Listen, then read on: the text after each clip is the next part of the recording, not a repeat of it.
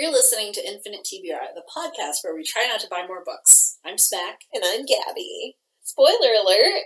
We're going to avoid major spoilers, and when we can, warn when we're going to discuss a particular book in detail so you can avoid that part of the episode.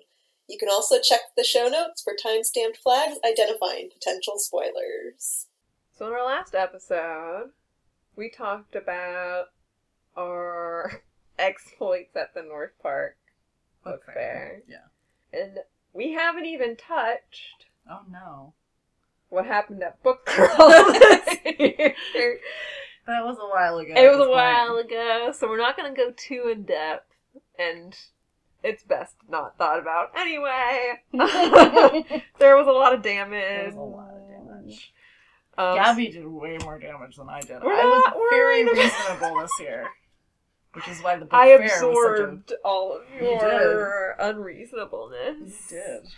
So, but we are going to hit the things from Book Crawl that are most noteworthy. So most of Book Crawl, like, it's not like we've gotten around to reading any of them, so it's all... Lies! I have read one book. One whole book from Book Crawl. Honestly impressive. I know. You were pretty impressed when I told you. But also... I have technically read kind of 1.5, I think, from Book Crawl. Explain. So, I was just going to say, when we were book crawling, I was in the middle of Fire by Kristin Cashore. Yeah. And which is the sequel to Graceling. And while we were out and about, I just got Fire and Bitter Blue. Oh, so you were partway through a book you had... Yes, okay. So I finished Fire with my new purchase, and then I read Bitter Blue. That counts. So there we go. So you've read 2 books. That's great. Good job. I think that's it. What else did you get that you were, like, looking forward to? I picked up a copy of The Space Between Worlds, which I had read, and everyone should go read it. That's by Micah Johnson, I think? Yeah. And then I picked up a copy of Nettle and Bone. Yes. By T. Kingfisher, which we've also talked about. It's great. Go get it. And then also by her, I picked up Bryony and Roses, which I haven't read, but I did read when I was cat sitting. I read that one. So I was going to ask you what you thought. It was very similar to the Robin McKinley Ooh. Beauty and the Beast. It was very similar. Rose Daughter or Beauty? Because Robin McKinley wrote 2. She did write 2. And one of them is very great, and I don't know so much about the other one. I loved both of them. Okay. But I also haven't read them since I was about 13. Okay. Beauty is one of my mom's and my favorites of all time. It's like that one. I'm just saying that. Yeah, I know, you're just saying. But yay, that's it's exciting. Like one of them. It was like reading Robin McKinley up until a certain point, and then you were like, oh, this is definitely T. Kingfisher. It was good, though. It was fun. But I think those were the ones worth mentioning for sure. And I mean, Bitter Blue was awesome. Yeah. So I haven't read that one since it came out, but I do remember being very impressed. Yes. Yeah. It was very well done. Very different in a lot of ways. Yeah. It wasn't like the romance they set up. I shouldn't say that, spoiler. But her growth and like through that whole book was just really interesting. She was really cool, and her just kind of finding her space as queen was just really cool. Yeah. So yeah. Those are my book crawl today. I got highlights so far. Yeah. I've got a couple that I'm still very excited to get to. One of them is Kindred by Octavia Butler. It's her vampire story book. Nope. That's Fledgling. No, you're right. Yep. Fledgling. I don't know. I found that one for you. You sure did. Why do I keep calling it Kindred? Because you've that's been like meaning the famous to read one. Kindred. Yes, that is forever. That too. And I got Lent by Joe Walton. Oh, yeah. Which is, it's about this monk that actually did live in Medici, Florence. I didn't know it was like based on a true... Well, a true guy, but like... a true dude. Yeah, but they're like demons and all sorts of other stuff. And it was either while she was writing it or right after it was released, she sort of came out with the Tiffany problem, which I've explained in the past. Yeah, explain that for our listeners, because I thought that was really cool, and it also makes me mad, and I don't like it. I know. It's Makes sort me of grumpy. It's about how much you can trust your readers to understand and accept, and how far their suspension of disbelief will go. So Tiffany sounds like a very 90s name, right? Like, it's a very American, modern name. But Tiffany is a nickname for Theodora. And Tiffany was one of the most popular nicknames in, 1500s Italy? Yeah. Like, the Florentine Renaissance, one of the most common names for women named Theodora was Tiffany. But if you name a character in 1500s Florence Tiffany, no one will believe. Like, you'll jolt all your readers out. They'll all hate you. It'll be chaos in the pages. Hate you personally. They will. So you can't use a historically accurate name from that time. That infuriates me. Yeah, you were, the first time I told this to you, you were actually, like, quite put out. Upset. Yes.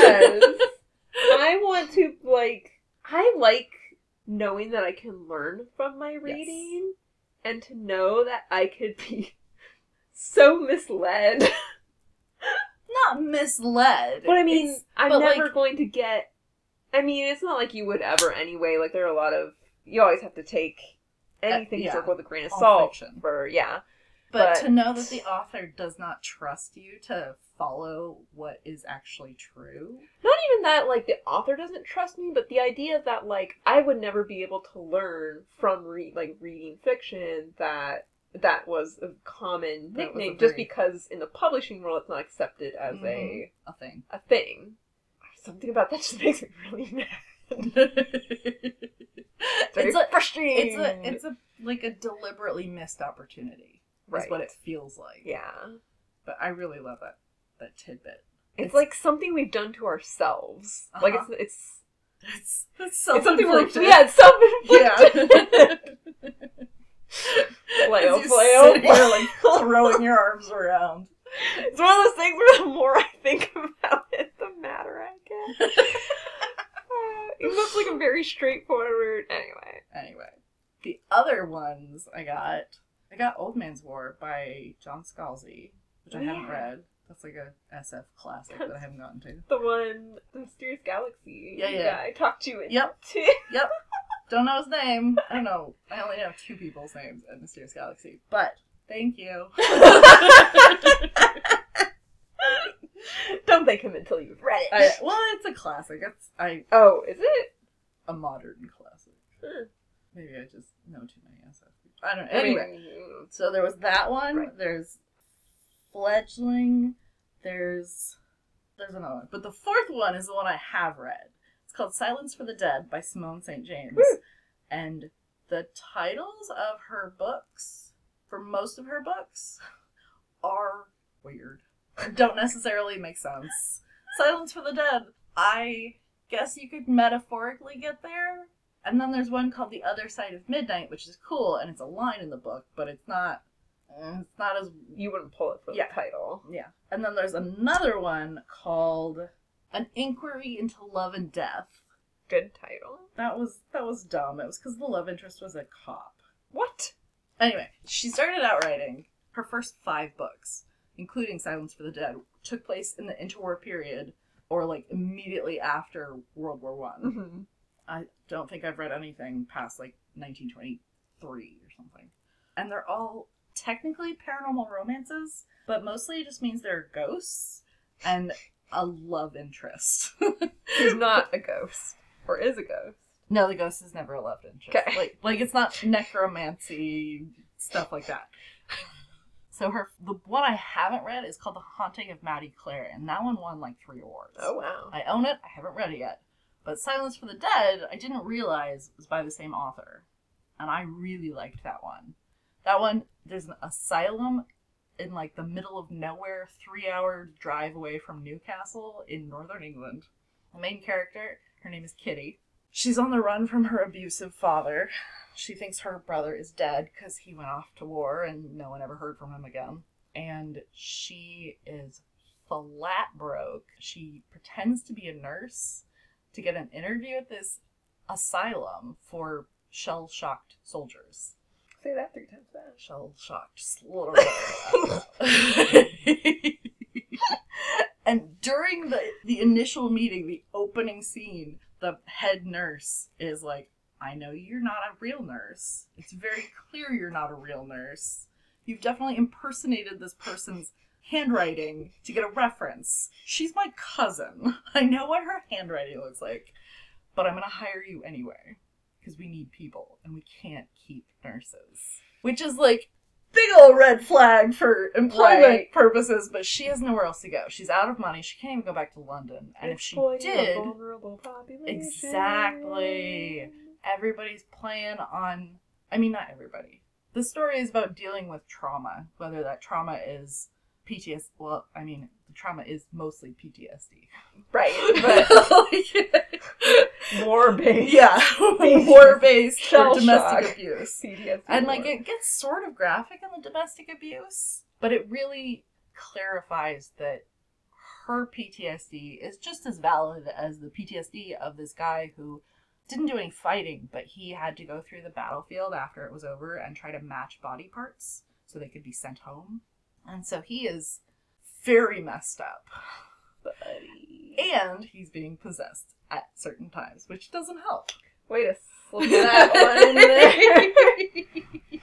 It's an asylum, right? Of course it's actually a new asylum, so nobody's died of unnatural causes at the asylum, but it was like a private family home of this weird Swiss family with like a German sounding last name, and they all just disappeared one day after they'd fired all their servants, and where did they go? Dun, dun, Yeah. So and there's definitely at least one ghost, so did they all die in the house? If they did, where are their bodies?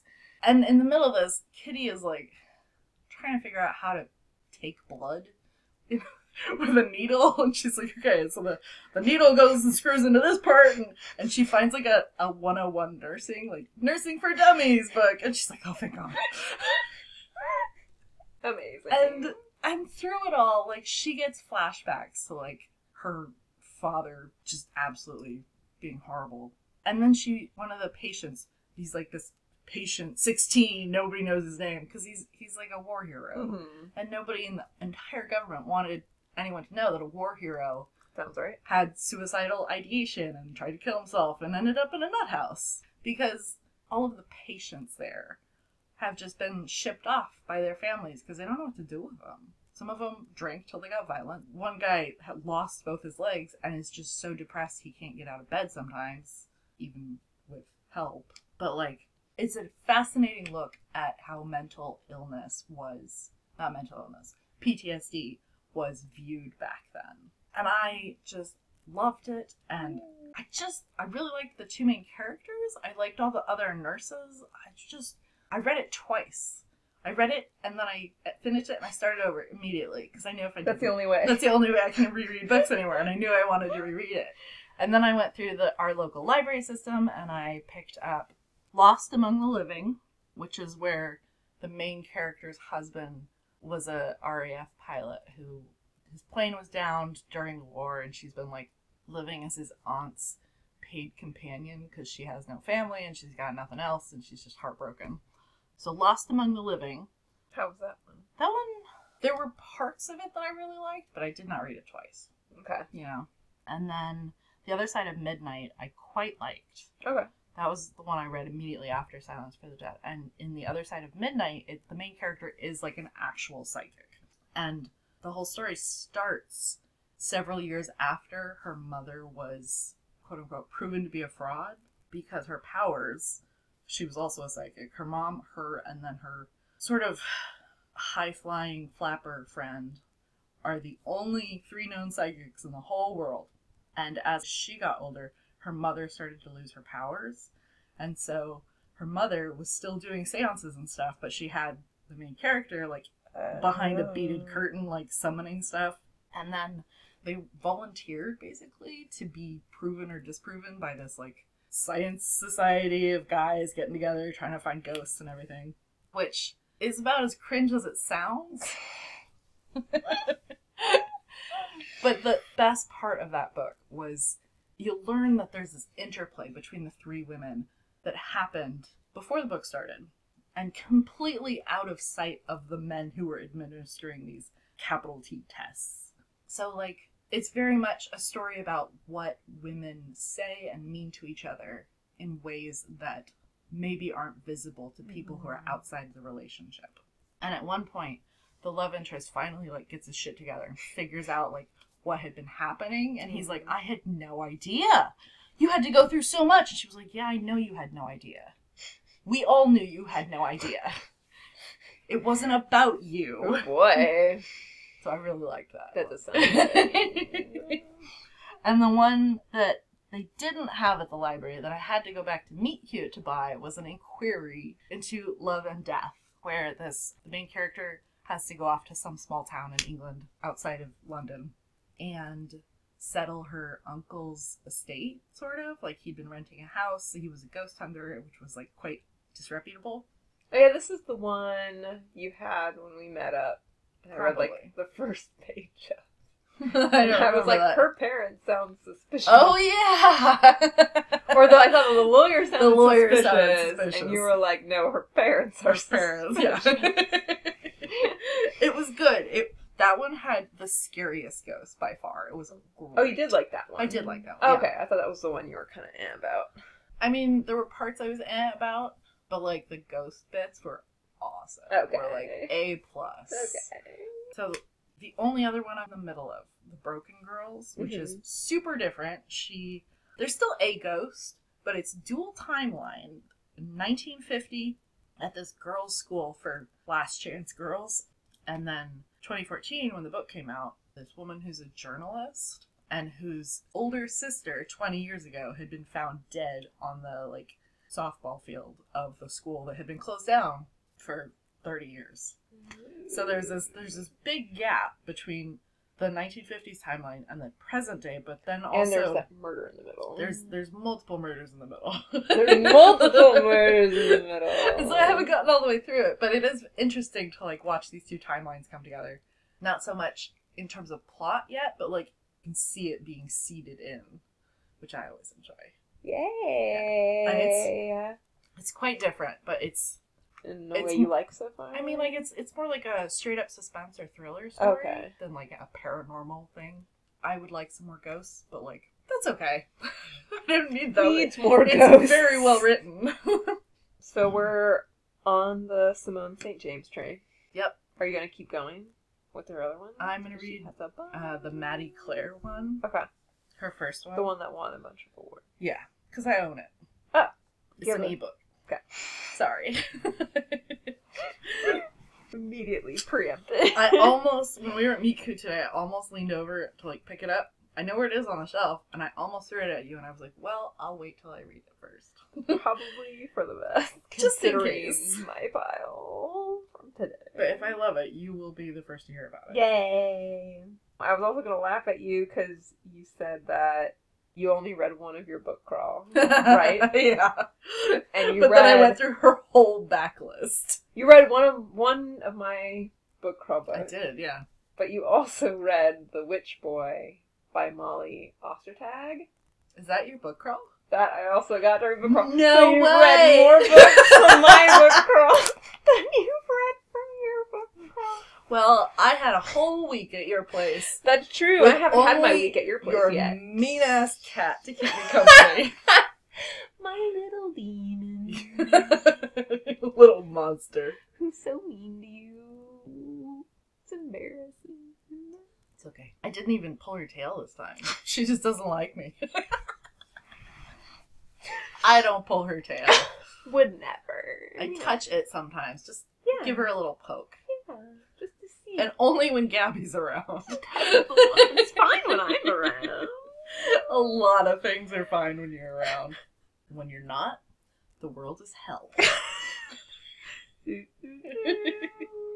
So I think that next we're just going to go over recent reads since the last time we talked. You mentioned all your Simone St. James. That's all my recent reads. I mentioned Kristin Cashore.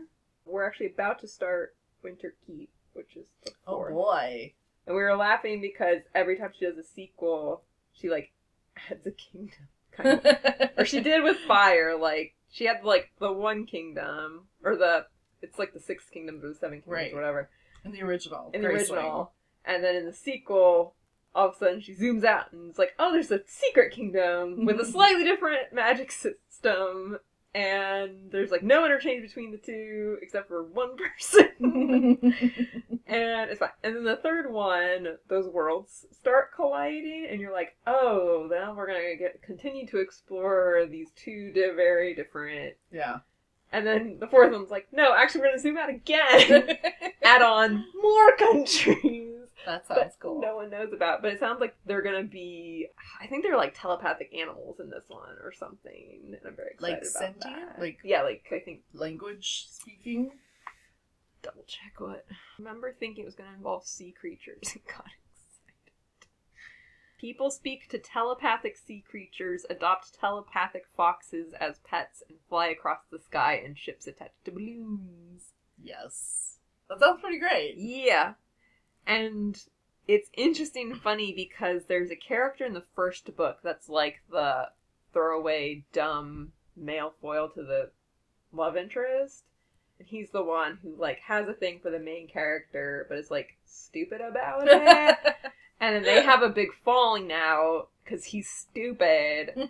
And we were doing this with our high school book club thing. And we were being you and our number one Yeah. fan and Yep. others. And others. And we were just like, this guy's so stupid. I'm so glad he's out of the picture or whatever. And it's just such a headache. No. Is he in the fourth one? He comes back in the third one. Really? And is like, has grown up. Because it's like, what, 10 years later? Oh, yeah, that's true. And he's like, yeah, I was a stupid kid.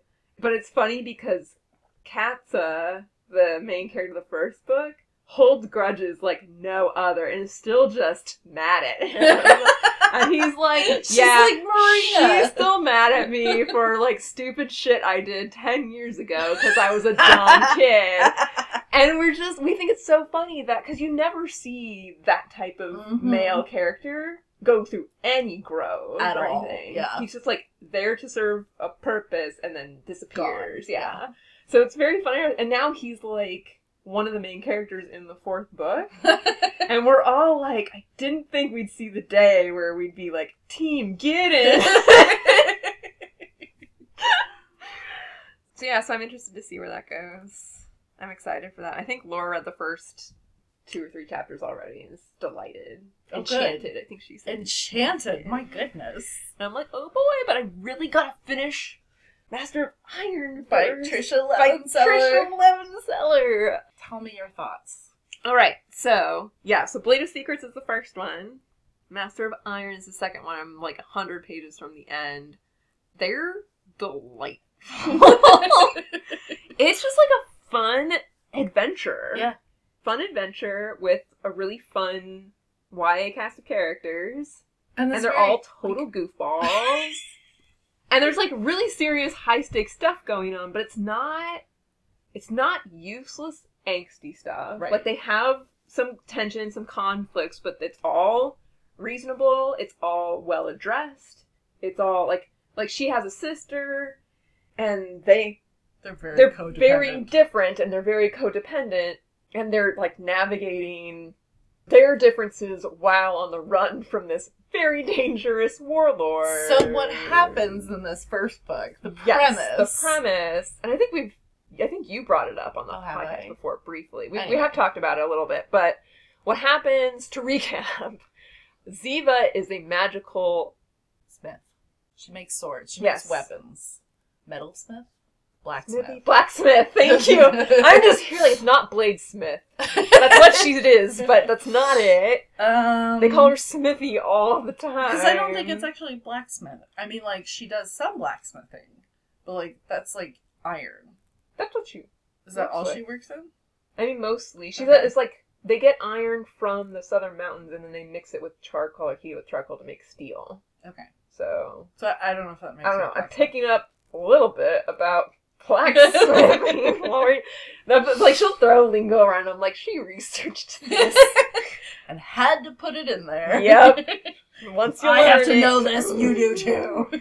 So she can speak to whatever she's making as she's smithing it to bestow a magical property upon the item that she creates. So she can do it with like tools, but mostly she creates weapons, and she's an artist. That's one of the things that comes back to you often, is like her whole thing is like she does the magicking and she makes the blades, but her love is in the creation and the artistry of like creating the details on the hilts and things like that. And sometimes she's very purposeful about it and creates abilities on more or less on purpose, but her magic isn't very precise and is sometimes more accidental than not. And one day she gets a commission from this, not retired general, but the general for the old monarchy, who's no longer the general because the monarchy's hasn't... You are making this so much more I complicated. am, sorry. Okay, Okay. nope, I get to try now. But you did last time. Did I? Yeah. Maybe that's why I can do it fast. So Ziva has anxiety. She lives with her sister. They're the only family. And at this horrible party, she meets this very, like, chill woman. And they talk about swords. And Ziva really likes her. And so she accepts a commission from this woman who turns out to be a warlord who wants to take over the entire planet. I mean, we don't know the planet, but, like, the whole continent. Yeah, the whole country. And yeah. Ziva only figures out that she's not a great person when Ziva accidentally makes an indestructible super sword and then decides she can't give it to the warlord because she'll take over the world with it. Yep. And so Ziva and her sister hire a mercenary and collect a scholar dude to come with by accident, and they go on the run. Everything with the sword. Now you can continue. Okay. Tell me what you think about the portrayal of anxiety.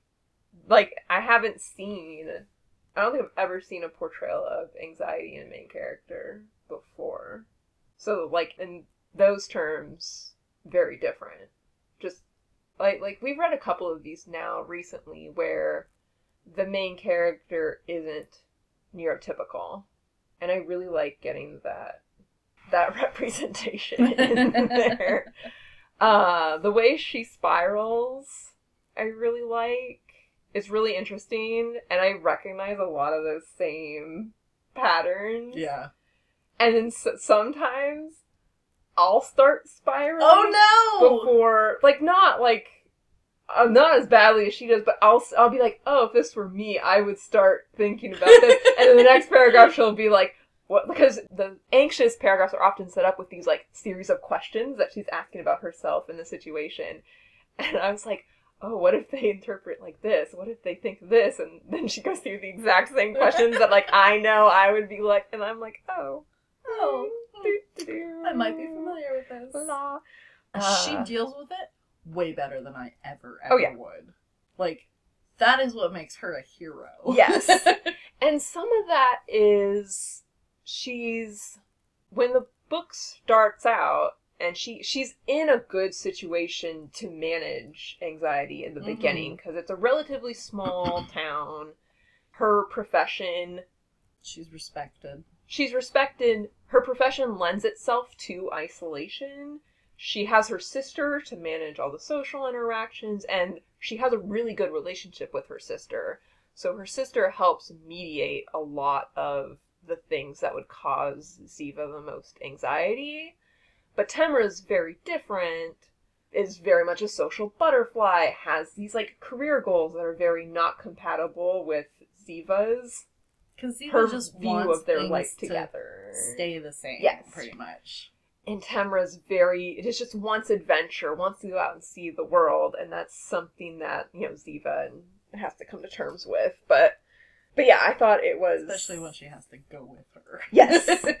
Yep. And then they get thrown into this situation, and I like that the way panic attacks are presented, I like that they don't just happen when it's convenient for plot purposes.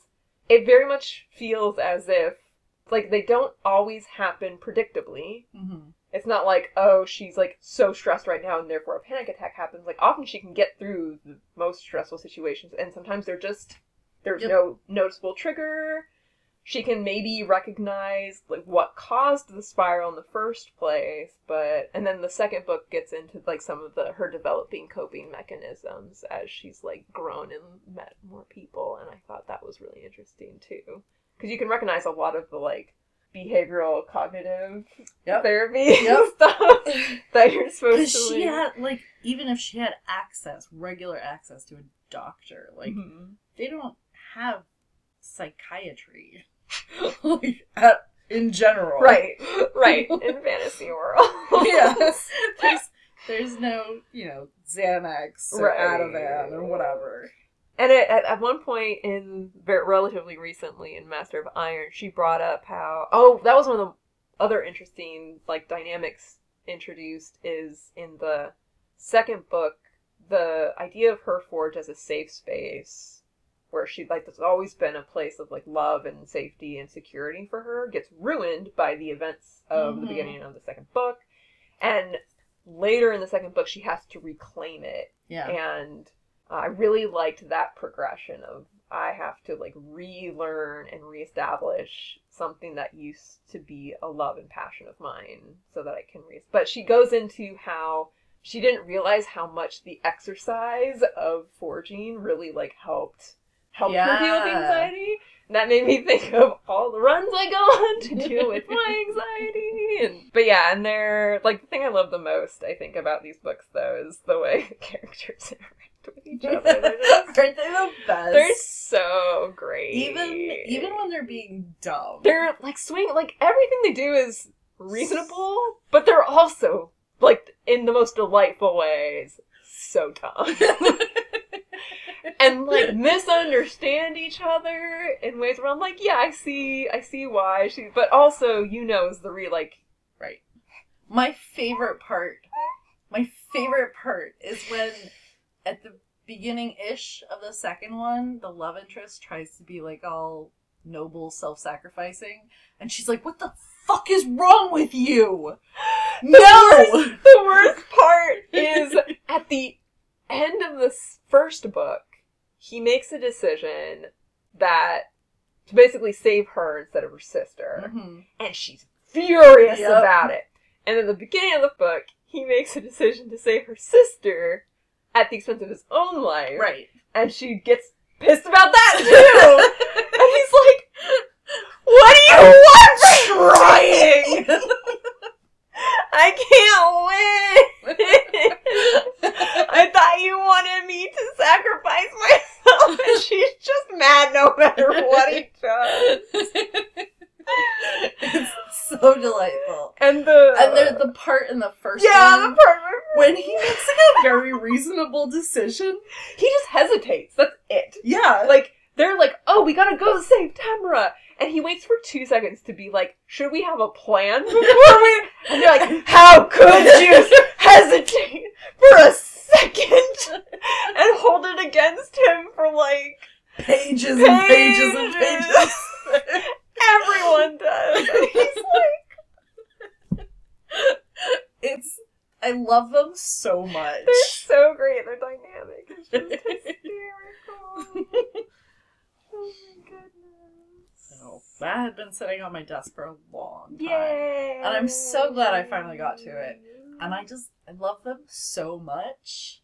And then also there's this great play with anxiety. Yeah. And how to function in the world. And I love seeing the tension between her and her sister, because it's always from a place of love. Because sometimes, you get the sister dynamic where they're at each other's throats. And it's never like that. It's all just, we want different things. Yeah. If I get everything I want, that's not compatible with everything you want. And we have to try and find that middle ground and learn how to be happy, but have, like, get out of this codependence we've kind of established for ourselves. And the interesting dynamic they set up with Temra as the younger sister, who's the fighter of the two, right. who, like, learns to fight, and then gets so frustrated because she wants to protect Ziva for once, and is so frustrated and mad that Ziva's always, like, the older sister, and is always sacrificing herself. And Ziva gets really upset about her sister being in danger.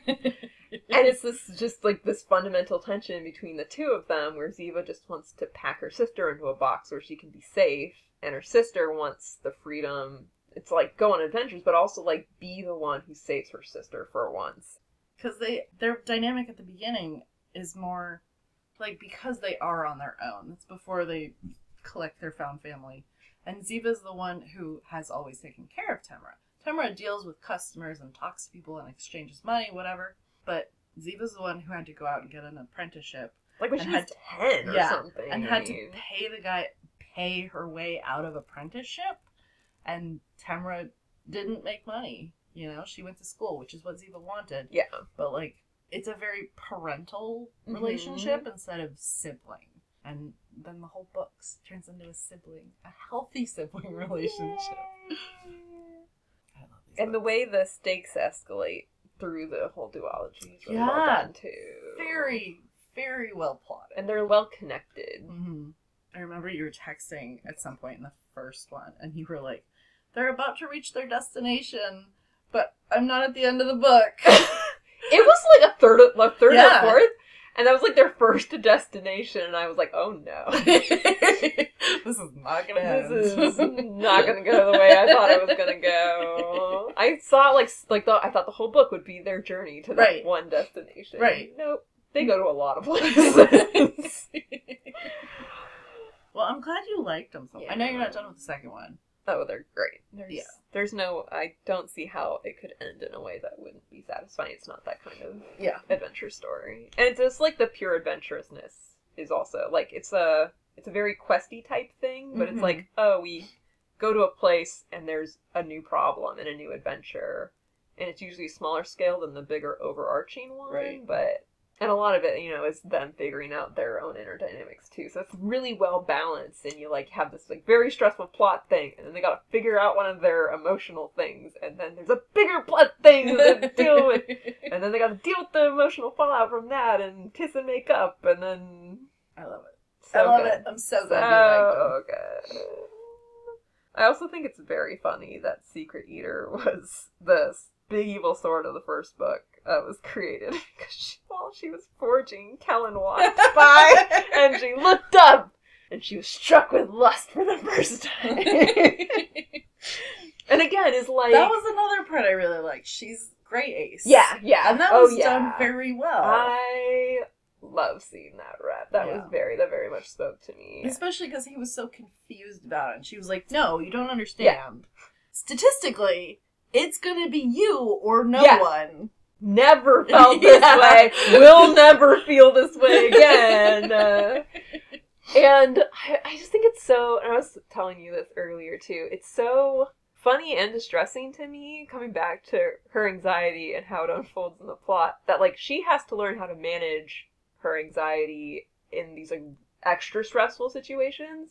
But everything that especially triggers her anxiety, social situations, the concept of having a romantic partner, all that, a lot of those cause huge problems in the first book. Every time she branches out and tries to do something outside of her comfort zone, it just comes back with awful life-threatening consequences. Yep. And I'm like, your anxiety's not gonna get better. Her first party ends with that, the kid ostracizing her sister and getting them basically run out of town. And then she, meets this warlord and is like, oh, we actually have an okay rapport. And she ends up being the giant big bad. And then she's looks up and has, sexual attraction for the first time and accidentally creates a sword that's gonna destroy the world.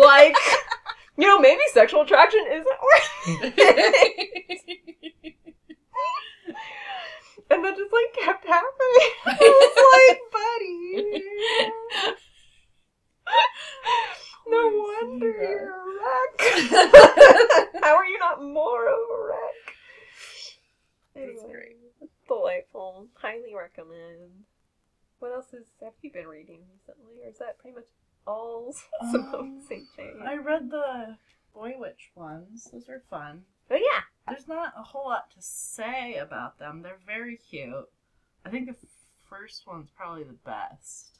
Okay. The first one's called The Boy Witch. The Witch Boy. Oh, The Witch Boy. Yes. By Molly Ostertag? Yeah. You're good at this. Sometimes. So it's a middle grade graphic novel, and it's this family of magical people, and the boys are always shapeshifters and the girls are always witches, and the main character, Aster, is a boy, is told he is a boy. He's raised as a boy, but he wants to be a witch. He doesn't want to shape change or anything. And then there's this family secret that comes back to bite everybody in their ass, and he helps save the day. Yay! Spoiler. I know. And then the second one is strengthening the friendships that he made in the first one, and then there's a new person who comes to town who has magic but doesn't have great control over it. Uh-oh. Yeah, I know. It's bad. Uh-oh. But only as bad as a middle grade is going to get. Right. And the third one is sort of the gelling of this group of friends into his larger family. And, like, they are all very important to each other and finding their groove type thing. And I know, they're really sweet. And they're quick reads. It was very nice. When I was at your place reading, I would read a novel. I read like 7 books that week. Yay! I watched you go by on Goodreads and I was like, she's having so much fun. So My cat might be terrorizing her, but at least she's reading some good books. I had a delightful time at your place. Good. I read a book a day, pretty much. Yeah. I'd get up in the morning, I'd walk to a nearby bakery, and then I would eat a croissant on the beach.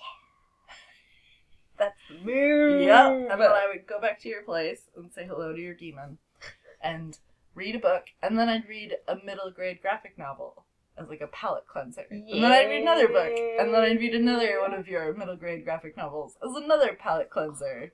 It was really great. So perfect. It was delightful. So Because I couldn't do book after book after book after book. Right. It was too much. Yeah. Because it was in a day. That was all I did. Yeah. There's only so, as much as we love reading, there's only so long you can stare at words on a page without a break. Some sort of break. To a different genre. At least. With at least, like, pictures to break it up.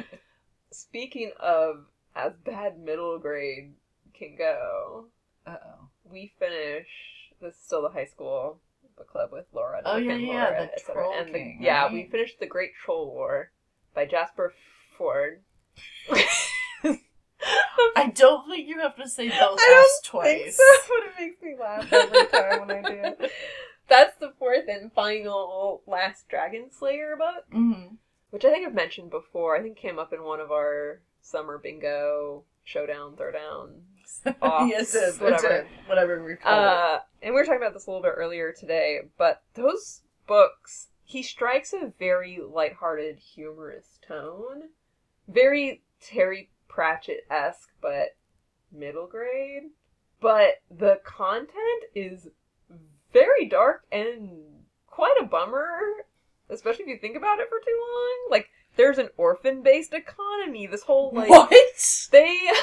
It's like the Ununited Kingdoms is the setup. So first of all, it's like all UK references that go right over my head. But so I have to look up a lot of places that they bring up, and there are these in-jokes with these UK historical figures that I simply am not familiar with, and I'm like, okay, whatever.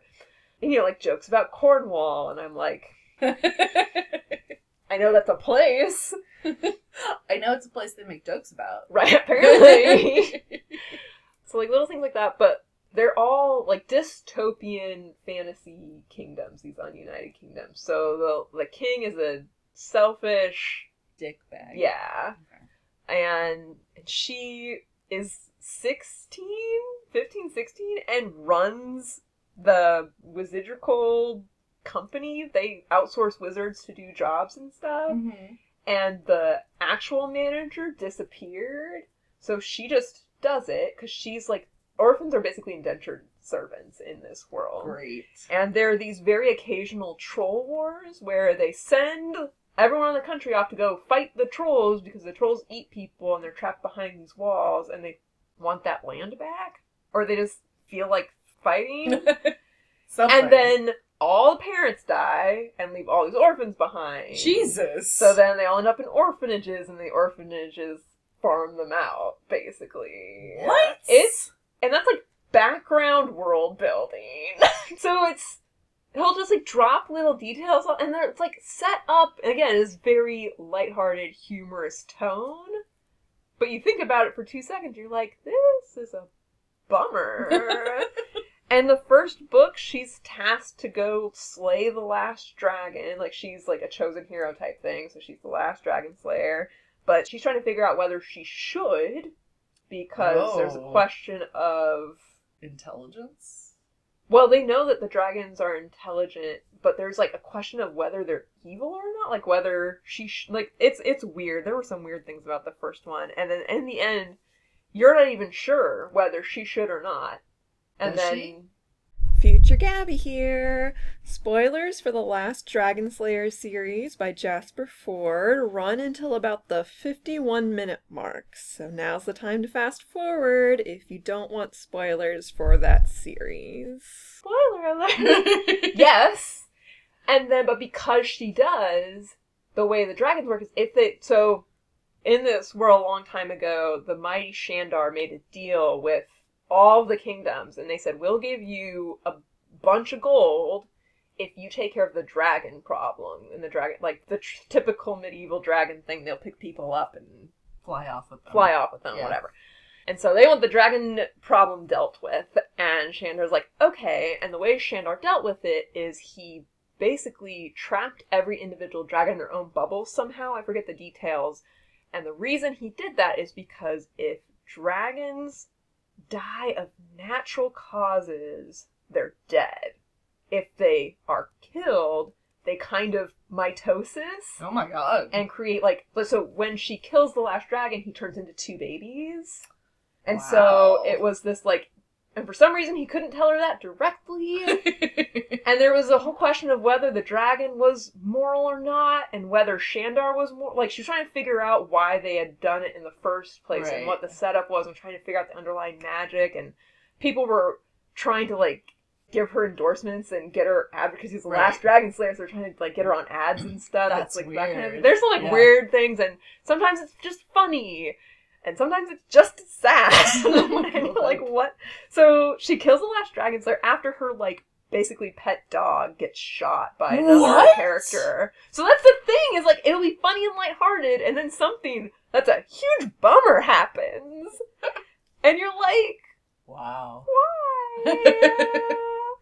And then, like, the second book was more balanced and was my favorite at the time. And the third one was in this, like, weird anarchist kingdom. Okay. Which was kind of fun. It was things like people go, I forget what it's called, but it's like thrill seeking, but like they get odds on their likelihood of dying. And it's like, if you go, you have a 50% chance of, like, I will get you through this kingdom alive. And those are good odds. It's one of those, like, you go for the thrill seeking and the chance at certain death kind of thing. Right. But you're, like, very likely to die if you go, like, hang out in this kingdom. But it's, like, almost like a theme park thing. That's weird. It's so weird.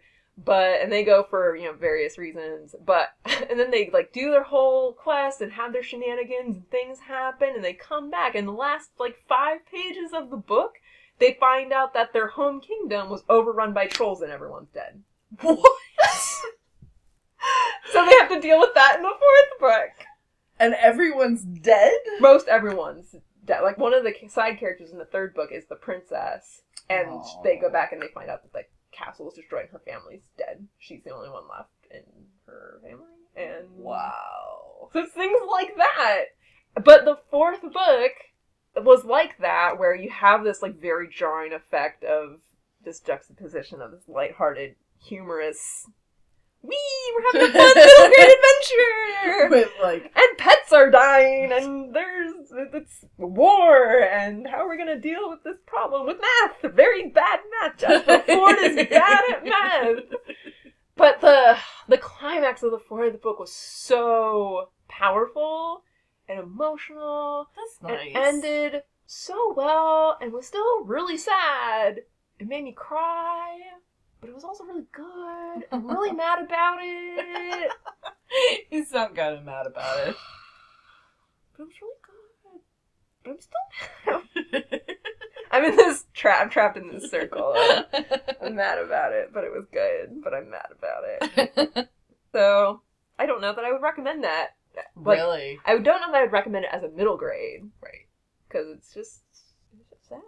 I don't know maybe, like, the age group it's meant for would be able to handle it better than I could. Maybe, I don't know. Like, it wouldn't bother, though? I don't know. As much? Maybe they wouldn't...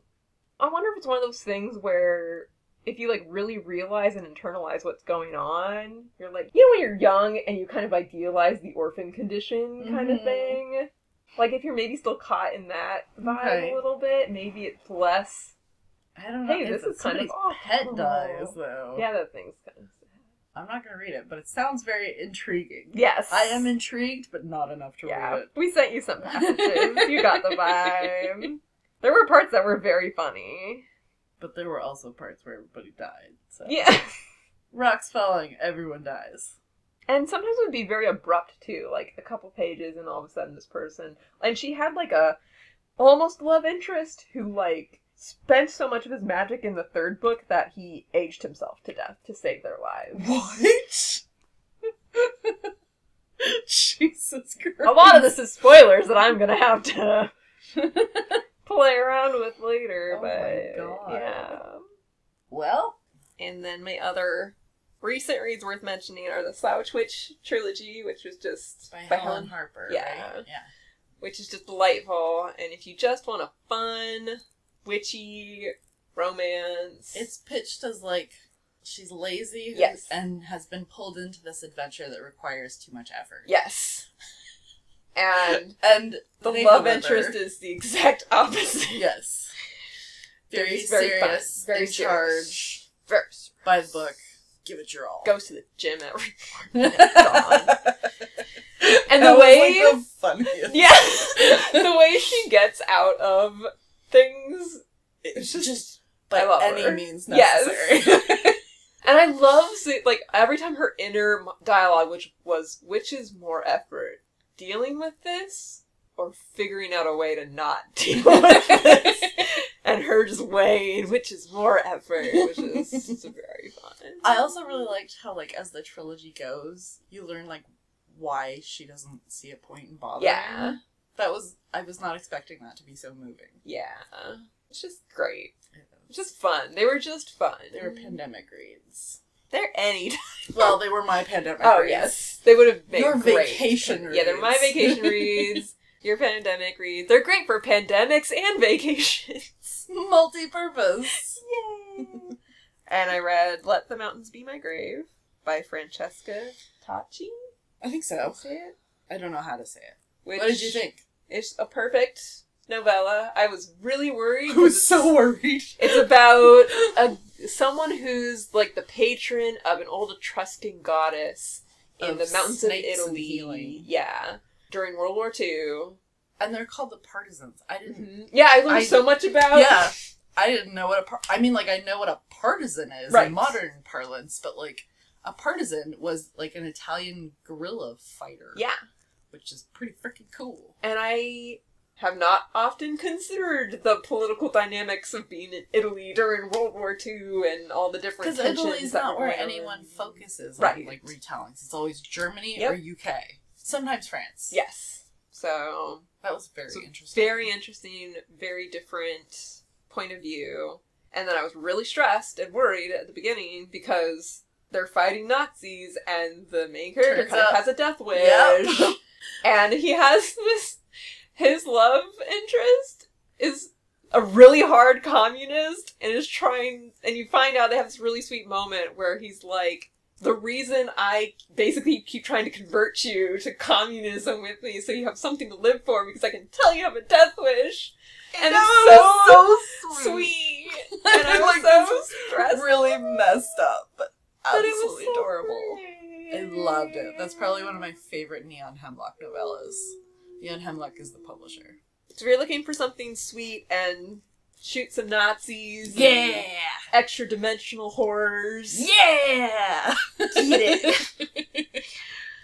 And then I read American Born Chinese by Gene Luen Yang. How was that? That was really fun. I was Was sending you it? guys some screenshots. That was the one. That's a graphic novel with the Monkey King. Oh, who yeah! learns God, about that was weird. It was so interesting. There are 3 parallel timelines, kind of. One is about this Monkey King god in Chinese folklore who hears about this party that the immortals and the demons are all having.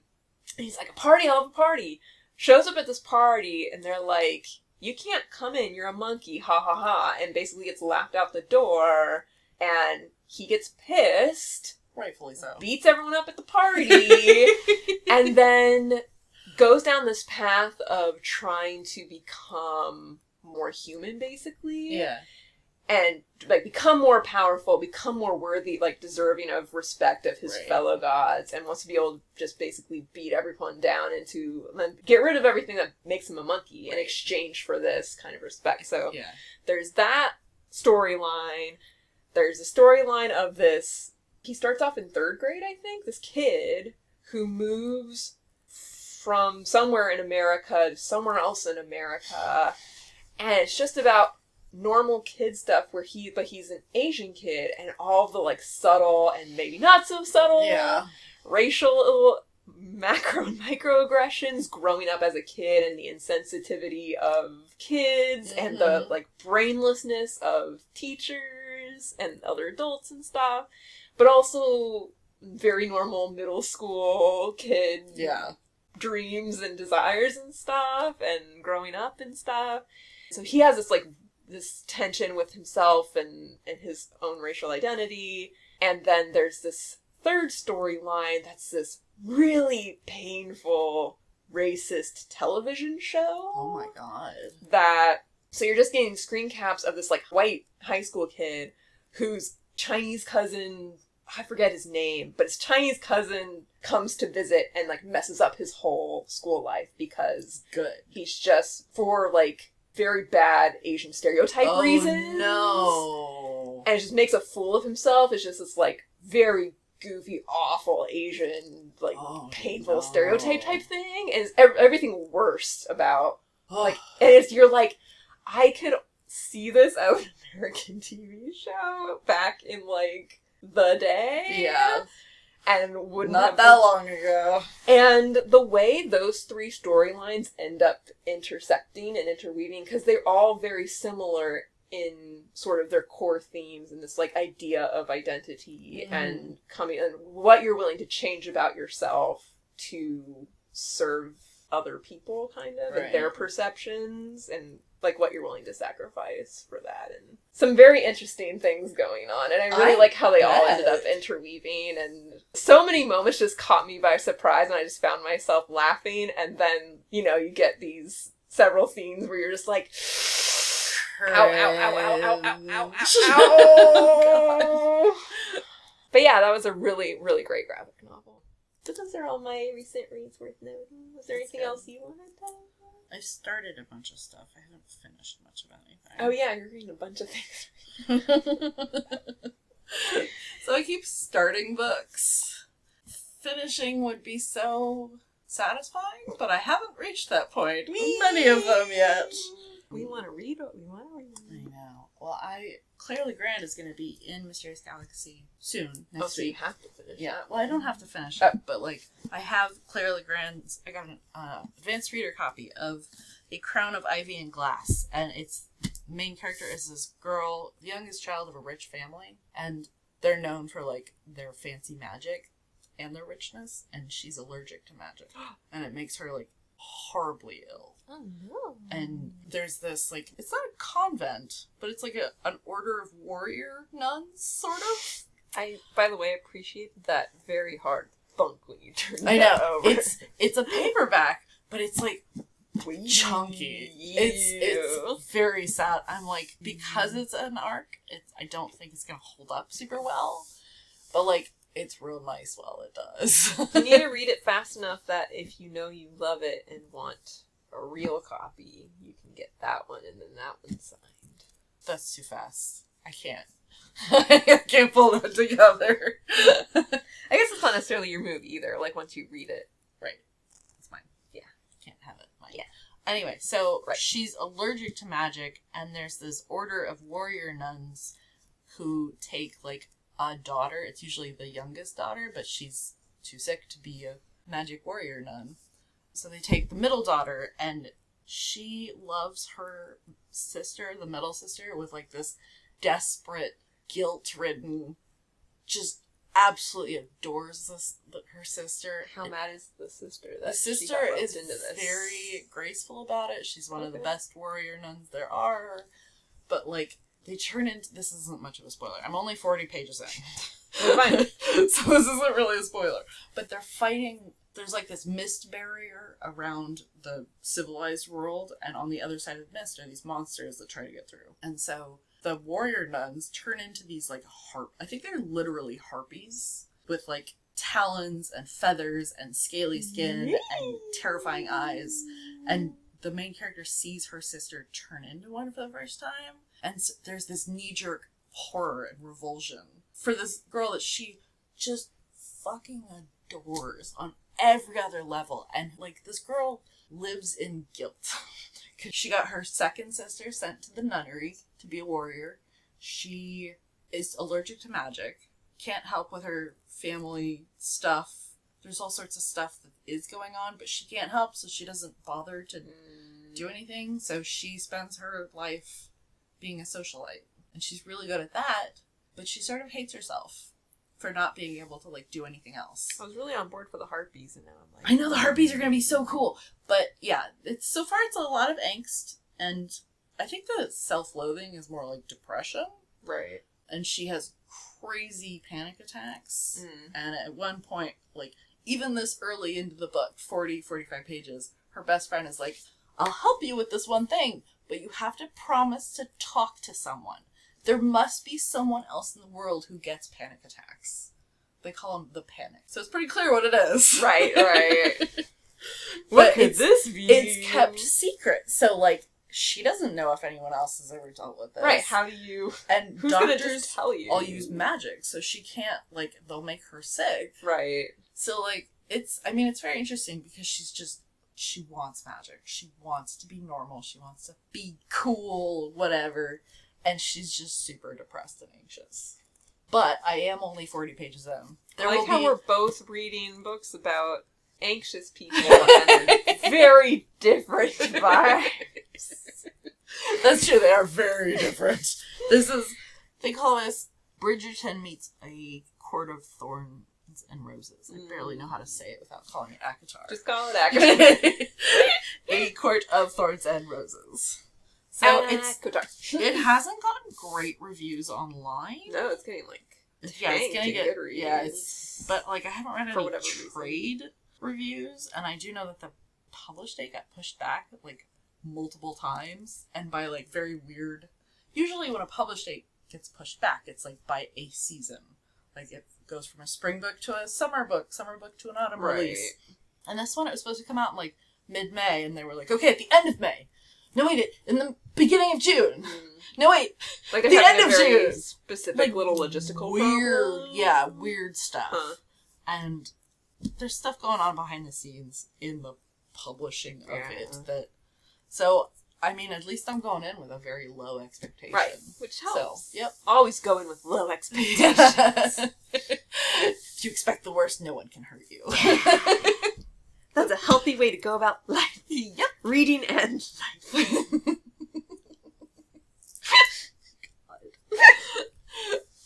Okay, This has been another public another PSA. No, that was a bad PSA. That was a bad Don't listen. Our other PSAs are excellent. Yes. I shouldn't start making them sarcastic because our other ones are actually legitimate.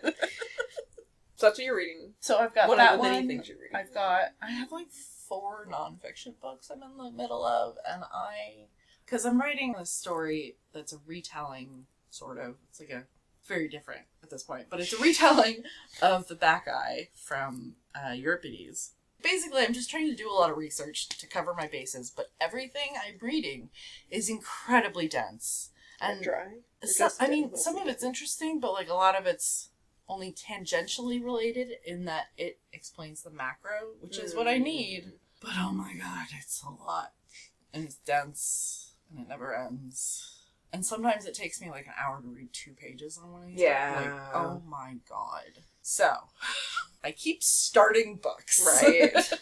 And I'm also in the middle of Broken Girls by Simone St. James. Oh yeah, Oh, and I started Maeve Fly. Maeve. Oh, right! Fly, which is weird. He sent us, like, the first page of that. Yeah. I remember when that crossed my radar I don't remember why it crossed my radar, but I remember looking at it and the cover and the blurbs and the summary. The cover is... And I was like, I think Smack is gonna love this. Looks weird. It is weird as shit. It's super... I'm like...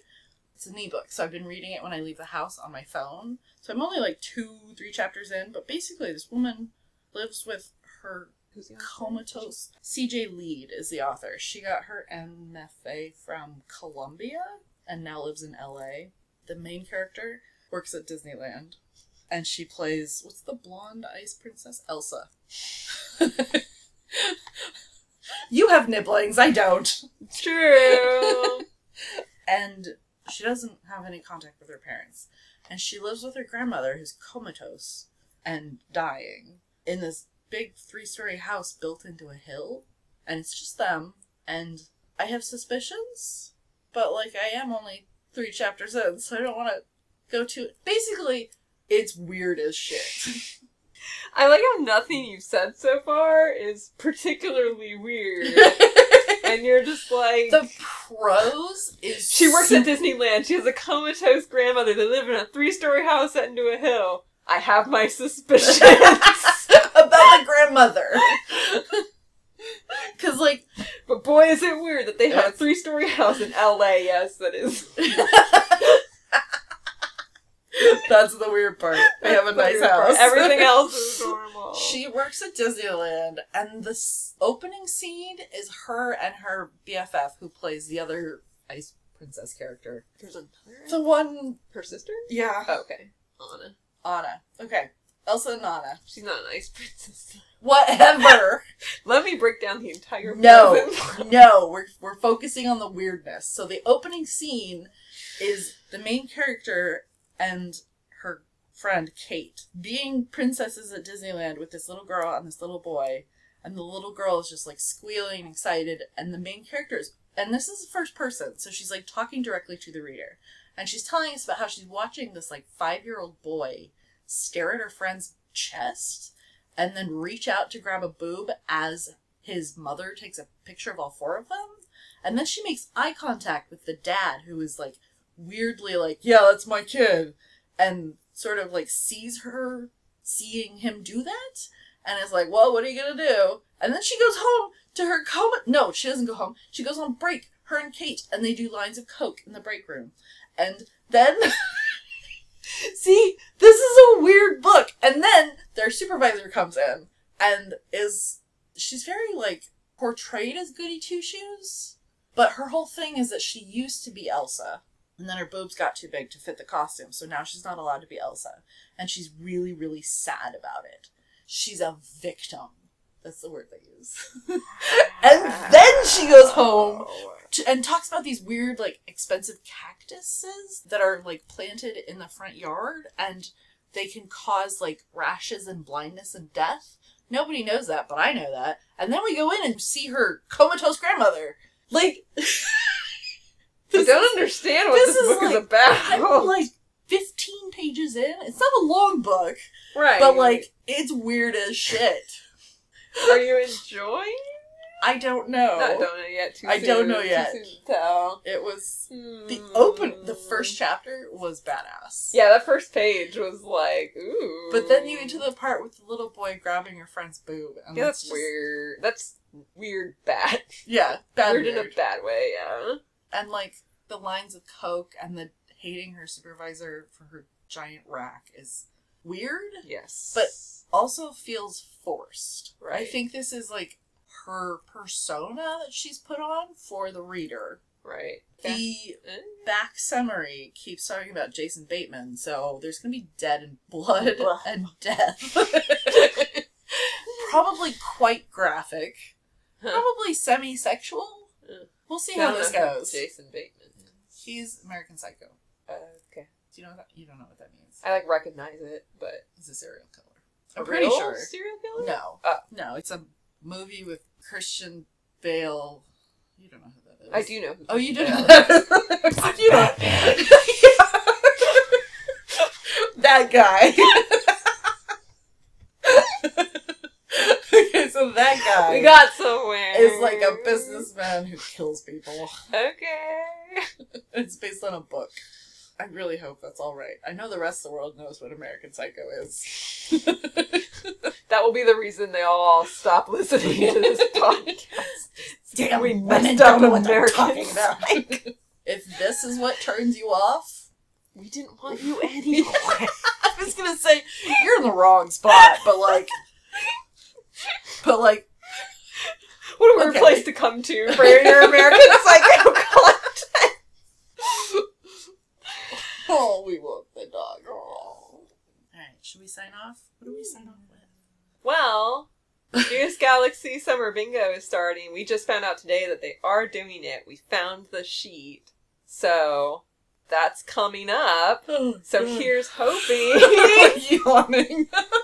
Here's hoping you take a nap and then you go to your nearest indie bookstore and find their Summer Bingo.